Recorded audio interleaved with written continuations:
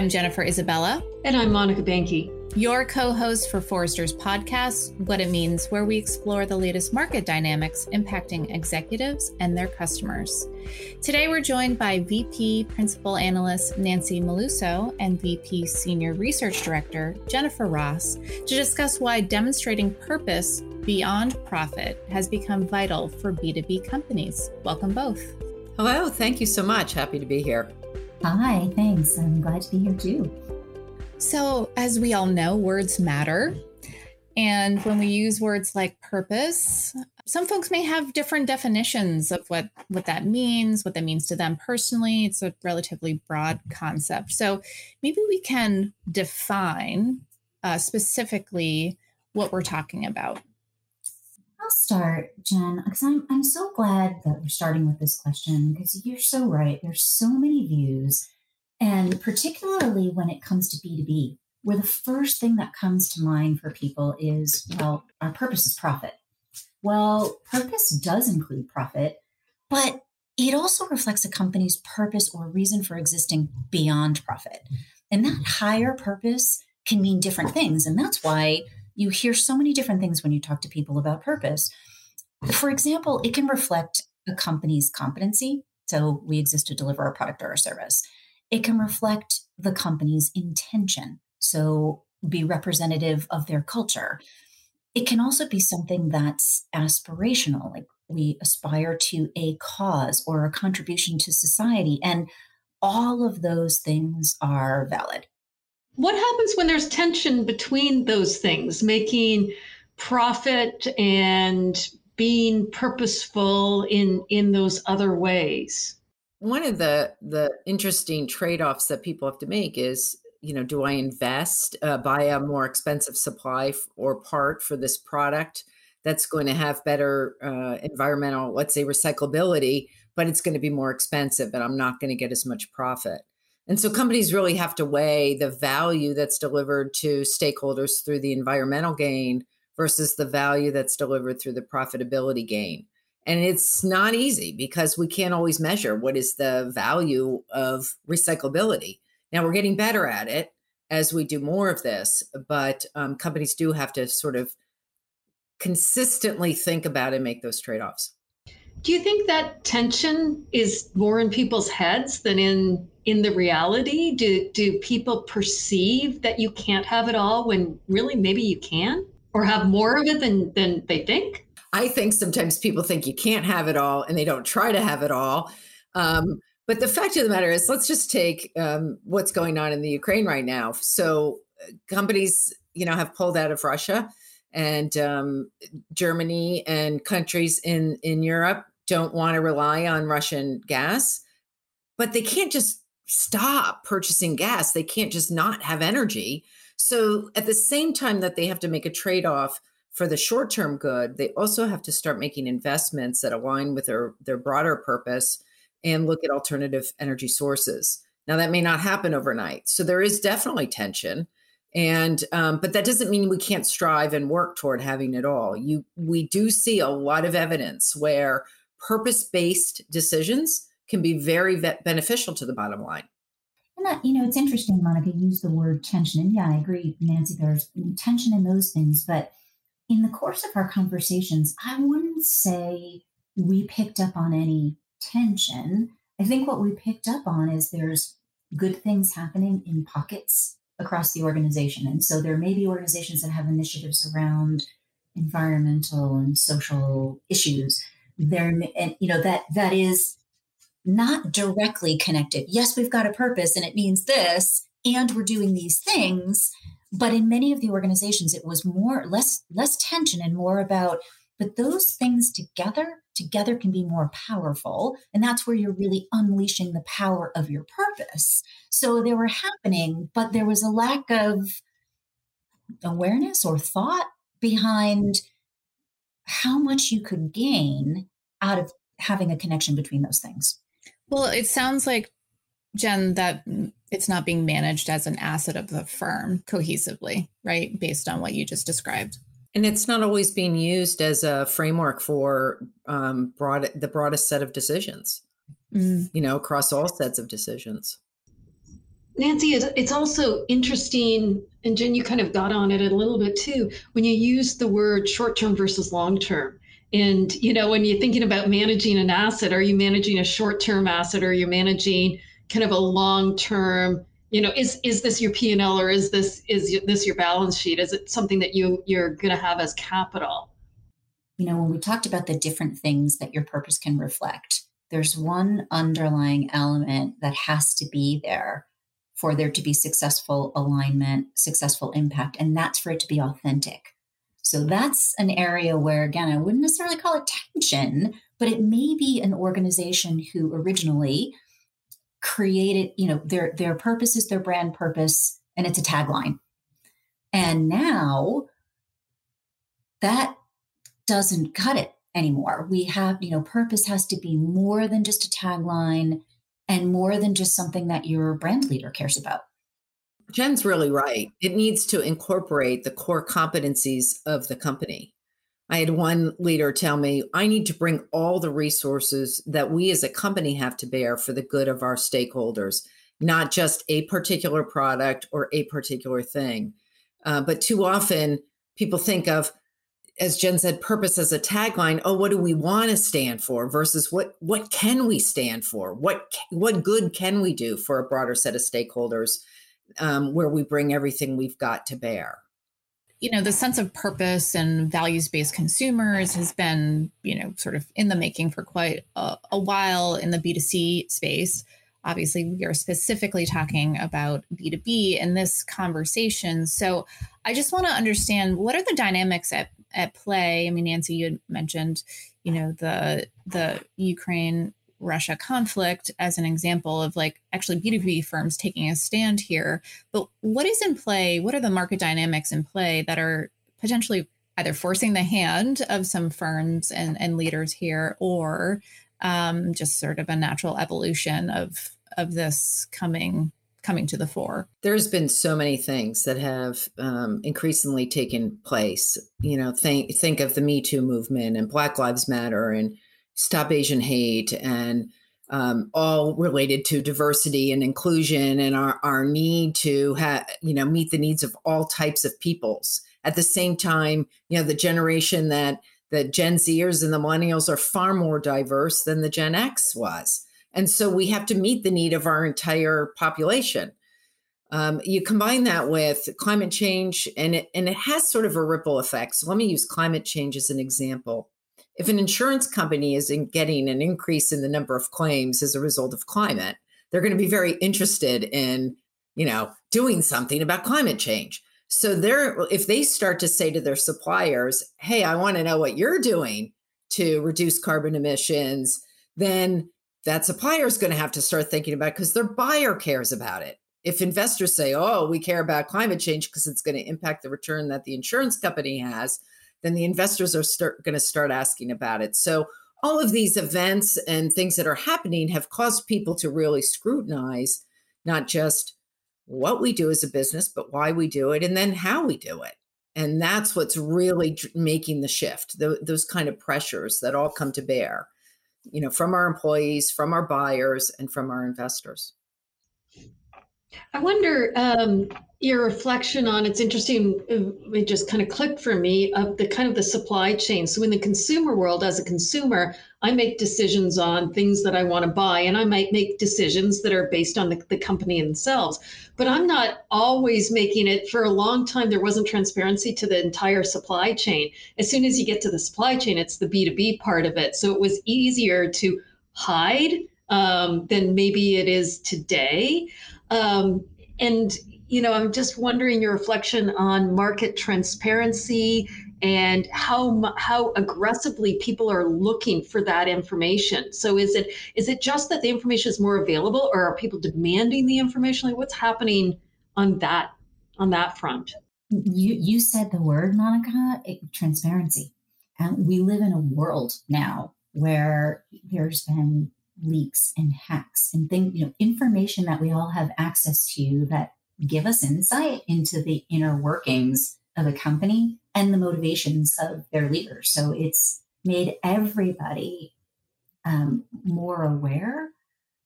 and more inclined to say, hey, wait a minute, and Nancy used the word they're scrutinizing how companies are behaving and how they act now, because we've been exposed to those things. Well, there's also been a progression in terms of our ability to measure the impact we have. And so companies now, there are companies who measure sort of what is your carbon footprint. And there's software now that can start to calculate, sort of what is the impact of your travel and all that sort of thing on your carbon footprint. So we're starting to institutionalize into our software, into our underlying dashboards and our metrics, and investors are asking for it. They're saying, I want to assess your profitability and I want to assess your progress against a variety of ESG initiatives because I know they're really critical for the future competitiveness of your firm. So that's, that scrutiny is becoming very public. Is that really widespread that the investor, I don't know what to call it, inspection? We're seeing an increasing number of companies who are including their progress against their ESG initiatives and against the sustainability initiatives by the United Nations. And they're reporting it in their annual reports. And they're talking about it. We talked to one ESG executive who said she now goes to the investor calls, the quarterly calls, earnings calls, because she's going to be asked about it. And for investors, ultimately it's a safer bet for them. If when the organization's purpose includes those things where they're focused on corporate social responsibility, things like diversity and inclusion, and they really. And that shows in the reporting that Nancy's talking about, those companies have higher engaged employees. So it's just a safer bet for investors. So I think at this point in time, they're wise to make that part of their decision-making process on who they're going to invest in. There's another tension we haven't talked about, in addition to what Jen just said, is that, lawmakers play a role here. In some countries, lawmakers in the UK, for example, in 2006, they enacted the Corporate Act, and it puts in regulatory oversight that corporations have to act in terms of a broader set of stakeholders, and they define what those are. Now, in the United States, we haven't done that necessarily at the federal level, but the Business Roundtable, which is basically a lobbying firm made up of CEOs of top companies, they put forward, their sort of statement about purpose because they want to head off any sort of regulation. They want to get ahead of it so that they're not bound by regulation, but they act, in advance of that. So there's that tension as well that comes up. Hey, you mentioned something, Jen, I'm curious about employees. Did you find a relationship in B2B companies between the war on talent or talent retention and purpose? Is that, it's kind of an intuitive thing, but is it a proven thing? There's indications that 1 out of 3 Gen Zers will turn down a job if they don't connect with the company's social purpose, if they don't see a purpose beyond profit. Further, 70% of employees define their own personal purpose through their work. Now, I don't know what the breakdown is of that generationally, but that's a high number. And so if companies want to get the best people, they've got to fulfill that part of the need. And we know one of the key ways to get employees engaged, and I think Jen said this earlier, is really by having them feel like they're fulfilling a greater purpose. And also that greater purpose, or what's stated, is authentic, right? That there has to be, there's like a deeply emotional connection, especially when, with that stat you just shared, Nancy. So I think if maybe we can just dig in a little bit on this notion of being authentic, and, it's more than a tagline. What does that really mean, especially in the B2B space? Because I feel like it's more understandable from a consumer lens, but, is it similar or that much different than how we interpret that authenticity in a B2B context? I don't think necessarily it's that different how we interpret it in a B2B context. I think what's different is B2B is just a little bit further behind because of what we said earlier. If we go all the way back to, there's a famous theory that a lot of people have heard this name, Milton Friedman, and we'll talk a little bit more about him in first week of May at Summit. But he was an American economist who won the Nobel Prize for economics in the 70s. But he was most known for making the statement that public companies should first and foremost focus on profit and shareholder value above all other goals. And that view is as controversial or causes as much debate today as it did back then. So back then, B2B companies thought it's probably better for us to stay out of the line of sight. And Monica, you said like behind the scenes, like it's not that visible. Maybe we don't want to get involved in appearing as though we're part of this political issue going on. But in this day and age, that's just not acceptable anymore. But there's still a lot of debate around, but we still are really primarily here to create profit. And I think that's where some of the tension we've been talking about comes in too, and the idea of authenticity.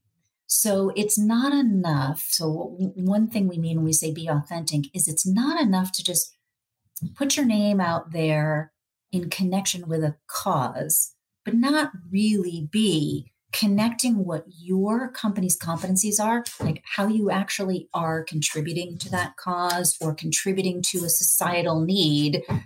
And you'll hear people use the phrase cause washing, and that's, people are onto that.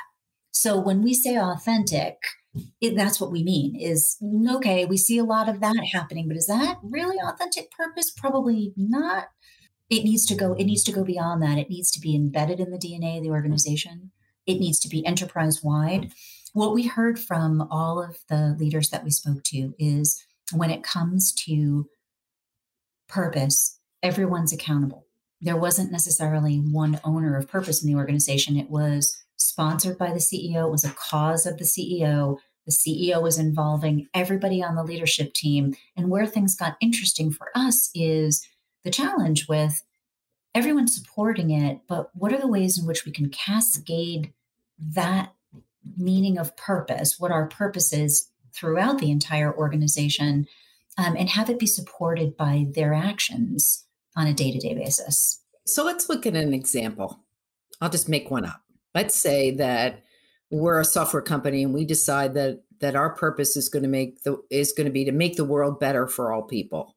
And we could debate what better means, but let's say it's in line with what we do, whatever it is that our software does. For all people has a big ripple effect if we're going to actually make that part of our business. So let's think about that. For all people, that means our software has to be usable by people of all abilities. So our design of that software and the way we package and sell and make it available to people is impacted by that decision to try to make the world better for all people. It means that our hiring practices and the way that we reward and develop people has to evolve so that we're developing people of all types and abilities, right? So it has a big ripple effect across your operation and everything that you do if you truly are going to live it. If you say that you want to make the world better for all people, but you have, a bias in one way or another within your approach to people, then you're not going to be authentic. It's interesting when you say that everybody said it's everybody's job.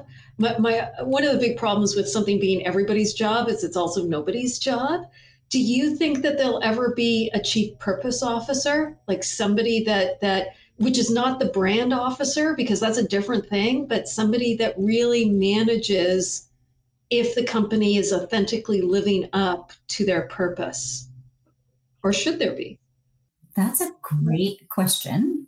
The first thing I would say is what you just said about brand purpose being a different thing is interesting, because this is another one of those things that created a lot of discussion in the interviews that we did. Not everybody views brand purpose as something different. And I would say, after spending the time that we've spent on it, doing our research, talking to clients, I don't think it is something different. I think that's where you run into that problem with alignment and the tension that can occur is your brand.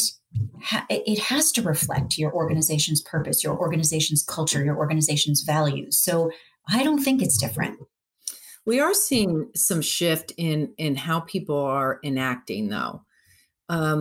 Initially, sort of social responsibility initiatives, corporate social responsibility initiatives, or sort of do-gooder philanthropy initiatives were separate and distinct. And in fact, some companies formed, private, investment funds and stuff to take their profit and then invest in, and basically do good works with that money.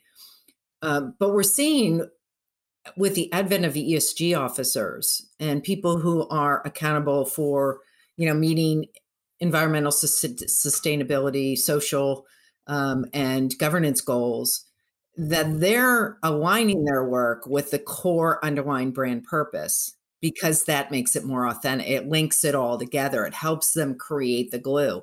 Now, they're not telling us that they're the purpose officer, right? But they're they know that they have to have it all connect together. So whether they'll evolve to that or not, it remains to be seen. I haven't seen anybody say that their job is purpose. I've seen them say their job is ESG. It's really fascinating. And to also think about the career pathing of someone who is leading ESG and what is their background. And, sometimes obviously there's sustainability and other things that are coming together there. But I think that to Jen's point, these can't be two separate things. If they're disconnected, it's not going to fly. And it's great to hear that, the folks that you've spoken with are connecting the dots, even if that brand person is not the chief purpose officer. If they're not deeply connected, it's not going to work. Yeah, I didn't think of them as separate. I thought as purpose as a brand, and the brand statement and the brand promise and the brand purpose as being a component of the overall purpose. So disconnected was probably an unfair way of saying it, but it's kind of, Jen, the way that you described it, it was flipping it the other way around, saying the brand should encompass everything, not just traditional brand elements that we think about, like, the tagline and the colors and the logo and those sorts of things, which is probably a more informed and enlightened way of thinking about it. Yeah, exactly. And that's the interesting thing is I think we're talking about the difference between, Monica, as we spend a lot of time working with our clients, and Nancy does this on the sales side. I do it on the marketing side, working with our clients on formulation of strategy. So we're almost talking about, at the business level, there's a strategy for there's a purpose strategy that is not necessarily owned by one person, but is, has to start at the CEO level. I mean, I think if that's one thing we heard loud and clear, it's, hey, this is sponsored by our CEO cares about this. It's an important initiative to the CEO. But when it comes to how it gets implemented, how it gets embedded in the organization, that's where I think the pivot is to a role of who does that. And that's where I think that's where we've got this split between, in most organizations, it has been treated differently. There's the side that is the things you can do or the how that fall into that bucket of like the ESG. And then there's the more traditional brand things. So I think that's going to be interesting because we're saying a forward-looking view is those things have to come together. So it'll be interesting to see, how that manifests itself from an organizational perspective. I think it's a fascinating thought that ESG and anything that has to do specifically with the execution against purpose would live inside of a brand organization, underneath a brand leader, because they are looking at the world with that lens all of the time. Was there any hints of that? Do you think it should happen? Do you think it should happen? No? We don't want the rest of the organization to think this is a brand or a marketing exercise. It needs to be somebody who understands operational implementation, because it's got to be wide enough and broad enough. Now, the brand leader absolutely needs to be part of how it's articulated, how it's manifested, how it lives. But I think that's a strong influence point, not an ownership point. It's interesting because it almost sounds like early customer experience conversations, where it was customer experience isn't one function in the organization. It impacts and over time it's, well, do we need someone to own customer experience, and where does that sit, and who's that person liaise with? So, not the same, but it reminds me of similar conversations about that back then. It is interesting because it's not so clear cut. New initiatives tend to do that, right? It's like everybody owns it, then it gets diluted in focus, so you need somebody to champion it, and then they champion it through. And I can see this happening personally with customer experience, where somebody champions it through, and then there's a dysphoria back through the organization. And that kind of curve, it's like organizations that centralize and decentralize, and there's a heartbeat to it, but there's actually rationale to that. And I could see that with this. I think it'd be fascinating. Absolutely. So where people are in their journey may result in different people owning it at different times, because of, it's like you said, it's an evolution of how we sort of get it all done at the end of the day. All right. So this has been a fascinating conversation, and time has flown by. I know both of you are going to be on stage at Summit in May. Maybe you could just give a little bit more of what should attendees expect from your presentation on this topic at Summit? Well, we're going to bring forward our research that indicates, what is the value of having a purpose, and who cares about it, and what is the impact of that. And then we're going to spend some time talking about, well, how do you articulate and activate it? And how do you make it authentic and real? And we'll give an example of one company who's doing that very well, so that people can see how every role in the company plays a part in really bringing the power of purpose to play. Excellent. Well, thank you both for joining us today. Thank you. It's been a pleasure. Thank you so much. If you like what you heard today, join us at Forrester's B2B Summit North America on May 2nd through 4th. Nancy and Jennifer will dive deeper into the importance of purpose and how B2B companies can bring it to life authentically. Learn more at forr.com/summit22. That's forr.com/summit22. Thanks for listening.